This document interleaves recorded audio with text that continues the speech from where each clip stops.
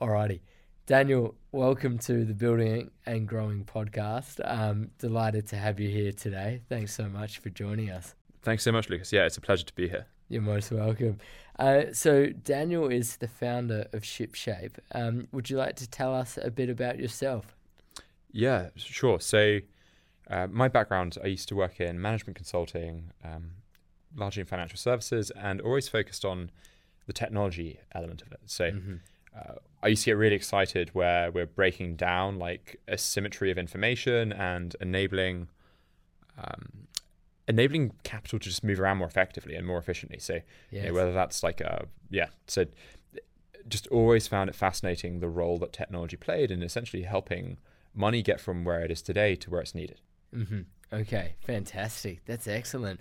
And so do you want to expand a little bit about what you're doing at ShipShape, how you came to found your own company after working in management consulting on arguably a very exciting topic. I love sort of capital and capital flows, but appreciate that, the audience, perhaps my parents, may not be as interested. Yeah, for sure. I actually, just before starting ShipShape, I worked for a year in another startup, and that's actually where I came across the problem that we're now solving. So picture this. So day 2 of new job, like it's a senior position in a fast growing startup, employee number 8. Oh, wow. Day number 2, the CEO and founder says, "Hey, Daniel, do with a hand with our sort of Series A." Yes. And being young and naive, I said, "Sure, no problem. Like, which bits of it do you want me to do?" And part of it was actually doing the investor research. And the business, it's a really good idea. So it's a tax compliance automation software, again, financial services focused. But trying to find which investors are interested in tax compliance automation, and a really, really niche part of tax compliance automation. Yes. Trying to find which investors are interested in that is really difficult. Absolutely. And the tools I had at my disposal, as someone who had no network at the time, the tools that I had at my disposal were Crunchbase, investor lists, and that really wasn't that helpful. I wanted to be able to type in what it was that we were doing and see not just which VC firms, which investment entities were interested in that space, but actually which individual is the best person to try and pick up the phone to get in touch. And none of that existed. Yes. And ultimately that helped me to have that sort of like crystallize the idea of actually, you know what? There's a lot of data out there in an industry that is funding literally the future of innovation. Yes. And we're working off of Yellow Pages style solutions for it. It's kind of crazy, but this is an industry that from a data structure perspective is stuck in the 90s, and it's slowing down like the brightest people of our generation, whether that's like founder side, operator side, or on the investor side. They're spending a lot of time following very like loud signals in a market that's really congested. And so that's what gave me the idea for this. There've been a few other factors. Say I was in lockdown in Wales, my now wife's parents' place. My wife was finishing a PhD. It's an area with huge levels of human capital. Yes. And the responses to lockdown were so entrepreneurial. You had people doing like D2C, like food supplies, and improving access to healthcare, like but remotely, and lots of these innovative ideas and startups just being created. Yes. But it's really obvious that ultimately, because they didn't have a line in to financial capital, didn't have that network, they're going to really struggle with finding which investors to back that business, that idea. And so that's another huge factor. Like where there's human capital today, actually there's not necessarily financial capital and access to it. And so if you can essentially offer the world access to who might want to fund your idea, it's something worth pursuing. Yeah, absolutely. So I really love this because it's you had the problem when you were working. You found an idea for the problem, and then as a result of the COVID lockdowns, you validated that problem that others had. And so, you were able to kick it off and start building from there, I imagine. Yeah, we were I think we were quite lucky early on. We got an innovation grant that sort of backed the idea. That was Innovate UK grant, and they're like, okay, you know what, actually you're onto something here. Yes. And we're able to progress from like a no-code solution. I'm a huge believer in doing things in no-code first, so you can validate. Are people willing to pay for it before you've got any of the bells and whistles and any of the actual technical capability to automate it? And we basically just built the first version of what we had in an Excel sheet, which just didn't work very well at all. It was not scalable at all. And it didn't really, like, from a data science perspective, it didn't answer that much, but we proved that actually this was a better way of doing things. Yes, fantastic. That's great. And so, you mentioned that initially you built it out as, say, an Excel spreadsheet with a no-code approach. Are you able to talk about how that then progressed to the product that you've got? Because I think, I'm not sure whether we got introduced by someone or if one of us reached out to each other, but at the time of us meeting, there definitely was a product. So talk to us about how you went from 0 to 1 and then 1 to 10. Yeah, so we ran off the Excel sheet for quite a while.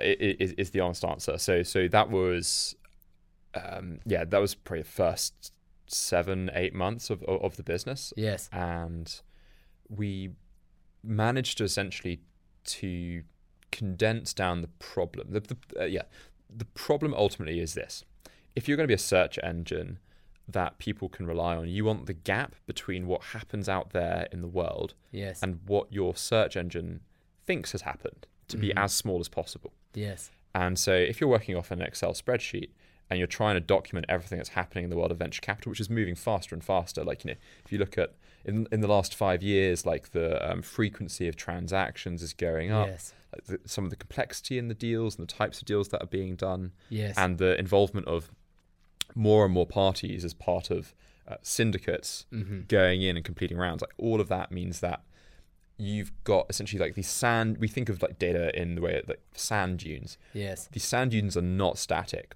and you ultimately need to be able to accurately describe, or as accurately as possible, describe essentially, okay, this bit is relevant to you. Yes. And you've got to know that that's changing. So for us, we basically have focused on a couple of things. One of which is, how do we find the right grain or grains of sand in that, that mass?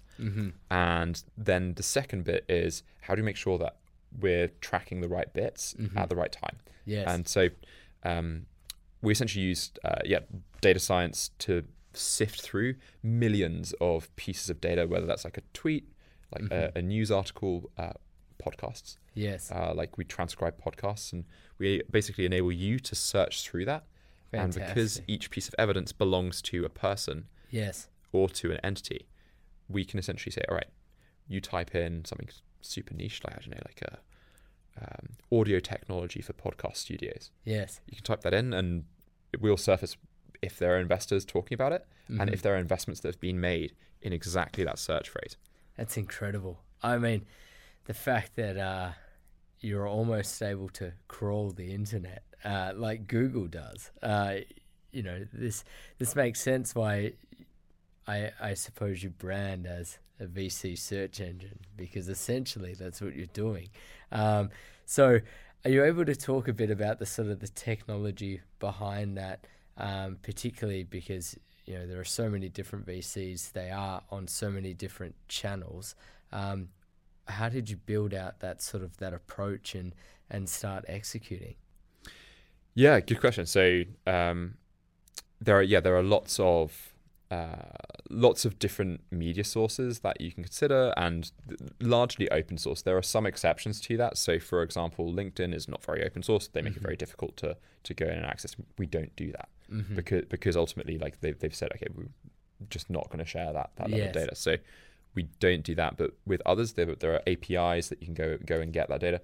Actually, that's I'd say relatively common knowledge, that you can go get the unstructured data. Yes. How you then sift through it is, I suppose, the secret sauce. Yes. Of like, how do you structure that in a way that doesn't shoehorn you into the same approach to data 10 years on. So yeah, we've had to think really carefully, and a lot of our build time actually has been thinking through like what's the right way to architect that. Yes. Because the world is changing all around us. The relationships between entities and individuals in a changing market are also going to change. How do you come up with a system that isn't static? Yes. Which means that, you know, in 3 years' time, you ask me who's the best person to go speak with about compound semiconductors, and it might not be VCs at all. It might be that there's an angel syndicate that is the best place to go to for that particular query. So we've had to think about a very fast evolving market where how people are marketing their capital and the structures for marketing capital are changing quite a lot. It's nuts. Yeah, absolutely fantastic. So you've spoken about what you're doing. What other tools are there in the market that people, you know, could use or compare you with? Yeah, so we're compared to a number of others that ultimately we think are trying to solve a different problem. So we're not trying to be a really big database of, we're not trying to be a really big database in the same way that a Crunchbase is, or another one is a UK focused one called Bowhurst. Okay. And they do a really good job of getting lots and lots of data points in and enabling you to build essentially very, very structured queries based upon filters. Yes. And there are definitely advantages to taking that approach. We've started off elsewhere, which in the sense of rather than asking you to choose from a number of 40 tags, like things like fintech or regtech, so the business I mentioned earlier would have fitted in that regtech category. It's really good for getting a lot of companies or a lot of investors that are related to that particular tag. Yes. So Crunchbase does that really well. So does Bowhurst. You get a lot of companies very, very quickly. Yes. But what you can't do in the same way is you can't access who are the people that are semantically, or who are the people who are closest to that search phrase based upon what they've written and where they've invested. And that's really where there's like a bit of a difference. Like we go off of unstructured data. Again, it's the Yellow Pages model versus Google. Yeah. You can search for auto parts dealers in Yellow Pages. What you can't find out is who does the best LED light bulbs for your car. Yeah. So again, Google can do that. Yellow Pages can't. Yes, fantastic. And I like the way that you've referenced semantics, because I think semantics translates into intent. And, you know, ultimately, if you're a founder raising, you know, you want to be able to contact the least amount of VCs possible in order to raise the maximum amount of capital possible. And certainly my conversations with founders, they're hitting the phones as much as possible. They're organizing many, many meetings. However, it's very difficult. So if you can solve that problem for them, I think they'd really appreciate it, and they'd have a lot of time placed back into their pocket.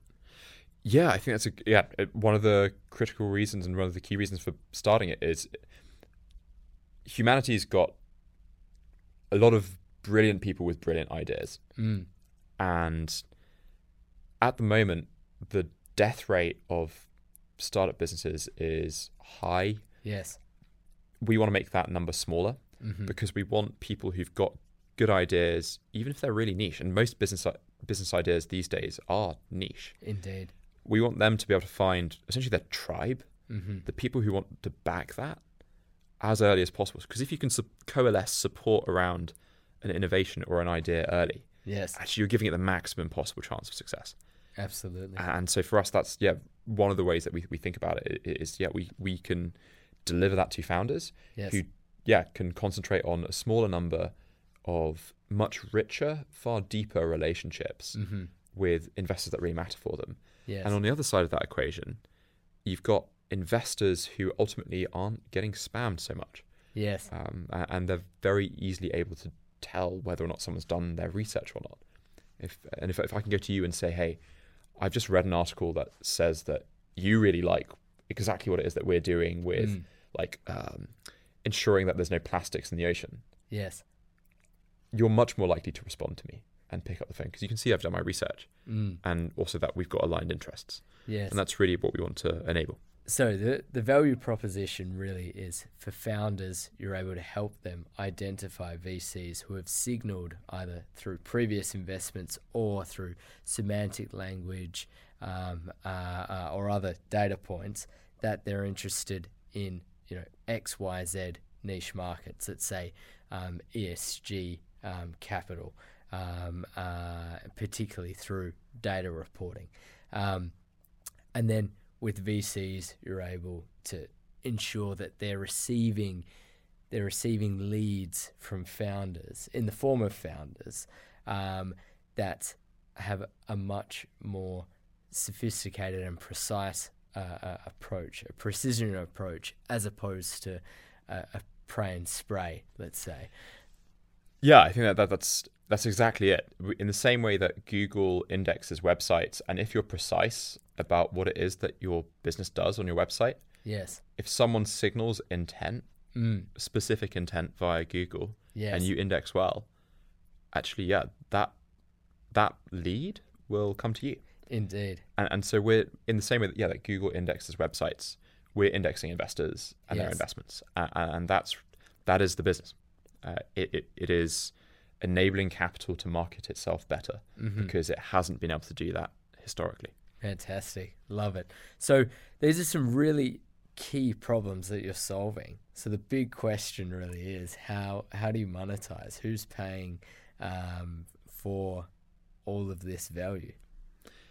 Yeah, so I think as I mentioned at the start, as we were coming in, investors actually at the start correctly questioned our approach to monetization. So there are we're in an industry where the incumbents make money from subscriptions. So they'll charge founders less, they'll charge enterprises more, and the enterprises get more product, and that's just the way that this industry has worked. Yes. We're not interested in doing that.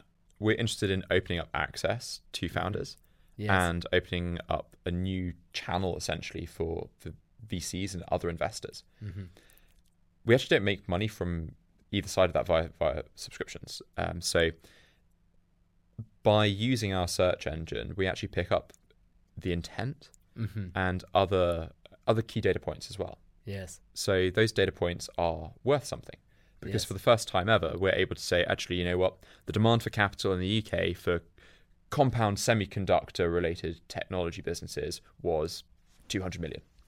And what's really interesting about that is you've got VCs at the moment and investors at the moment who are deploying cash and capital into areas that they think are trending, but isn't necessarily correlated to where there's demand for capital. And that's really valuable data. So absolutely. There's some valuable data there for investors, for government, for accelerators, regional bodies, etc. But there's also really valuable data about startup businesses who are at a very key part of their journey, and ultimately could probably benefit from some services, especially those services that are being offered in a way that helps them extend runway. Yes. So if you're a founder raising funds, you're always thinking about runway. How long have we got? Yes.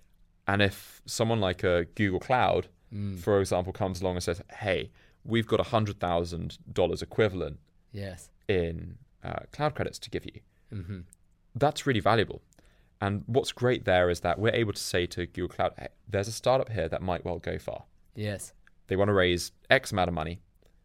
At the moment, they're fundraising. So you've got really critical business context there as Google Cloud to say, here's a way that we can help and build a relationship for the long run. And that's ultimately the business in many ways. It is we're getting the ability to deliver highly qualified leads to these companies that ultimately want to be commercial partners of startups as they go through the next part of their journey. Yes, and that's the value. Like we're helping businesses find each other without needing to go to like expensive conferences and or host dinners, etc. Where you've got law firms, accountants, banks, revenue-based finance firms. They're all trying to qualify new business, And it's really difficult to do that in a digital way today. Yeah, absolutely. And this reminds me of a few companies I came across a couple of years back.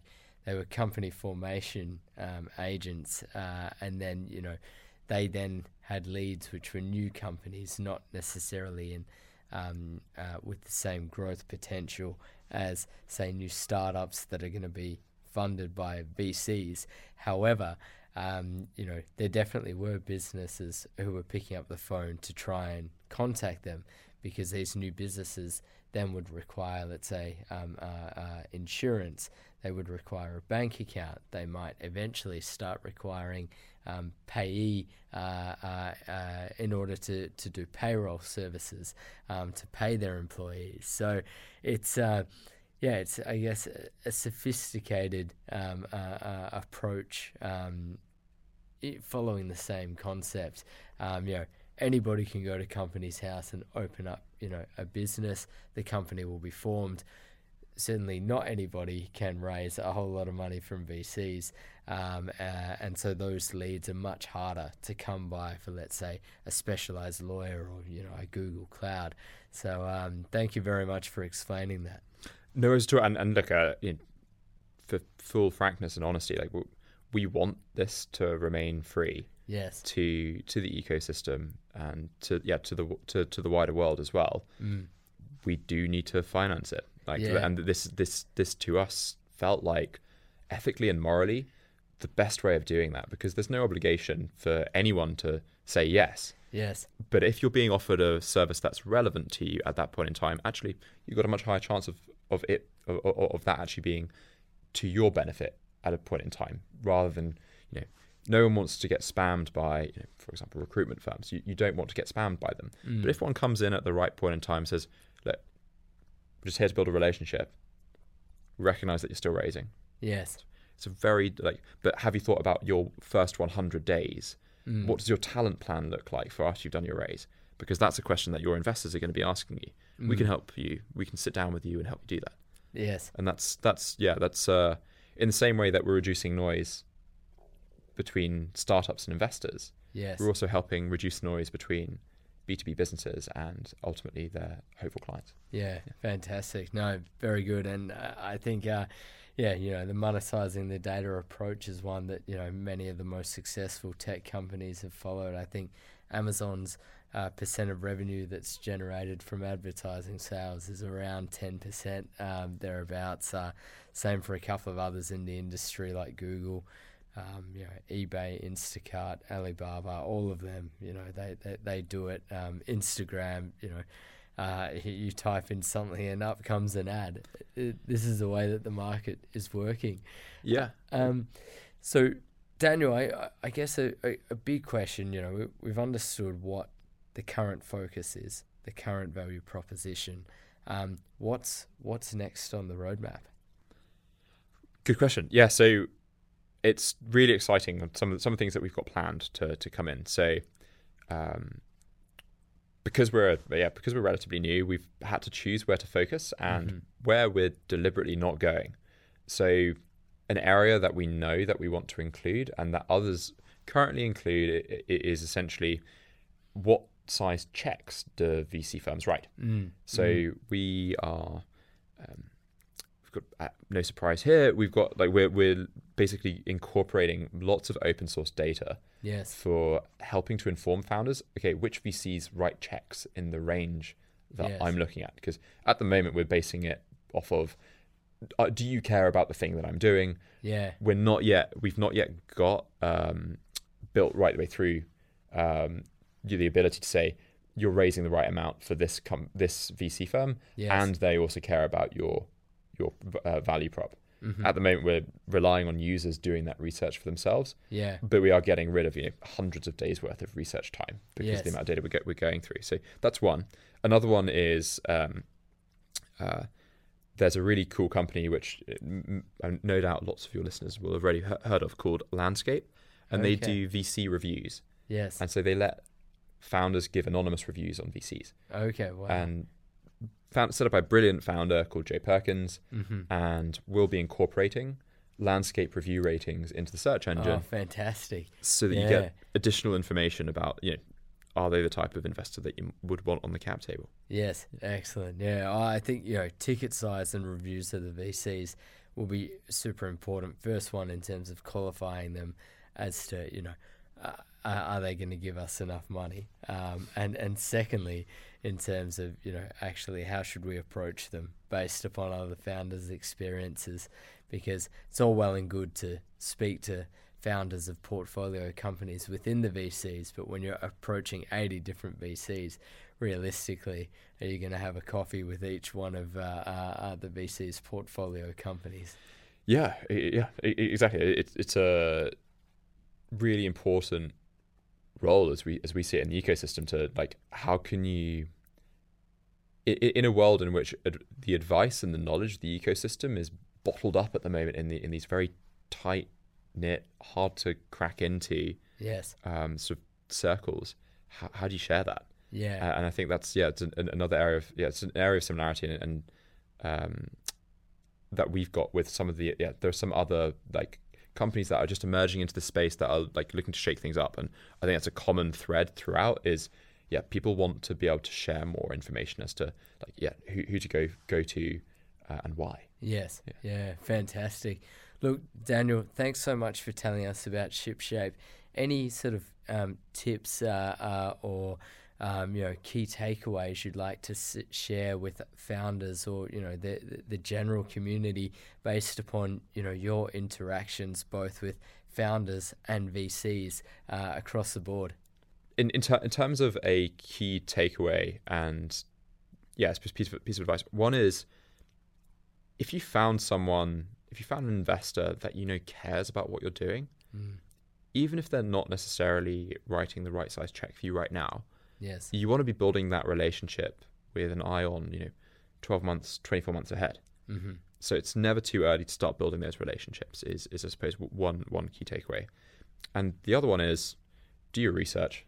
Yeah, it always pays to be going into a room, into a meeting with an investor where you've done your research, because even if you've done your research and it said that they're a fit and they turn out not to be, they'll at least understand why it is that you thought that they were. Yeah, and therefore you move into that other category. So I think VCs have got a few categories, one of which is we've progressed to the next conversation. The next one is you're not the right fit for us, but you are a potentially good fit for elsewhere. I want to open up my network to you. I think the last one is not a good fit, didn't do the research, I'm not going to help you onwards. Yeah. And I think ultimately, like, lots of VCs want to pay it forward, but they are also conscious of ultimately the value of their reputation, and part of their reputation and the value is what's the quality of deal flow that they bring to their network within VC. Yeah, absolutely. Look, fantastic takeaway. Thank you very much for sharing it. Anything that you want to add as a closing remark? Yeah, I mean, founders, accountants, anyone that a founder is asking for help with fundraising, they can now access our search engine for free. Yes. So that's at shipshape.vc. And if you create an account, then you get unlimited searches. So fantastic. We're here to help the community. Excellent. Alrighty. Daniel, thank you so much for joining us today. Thanks, Lucas.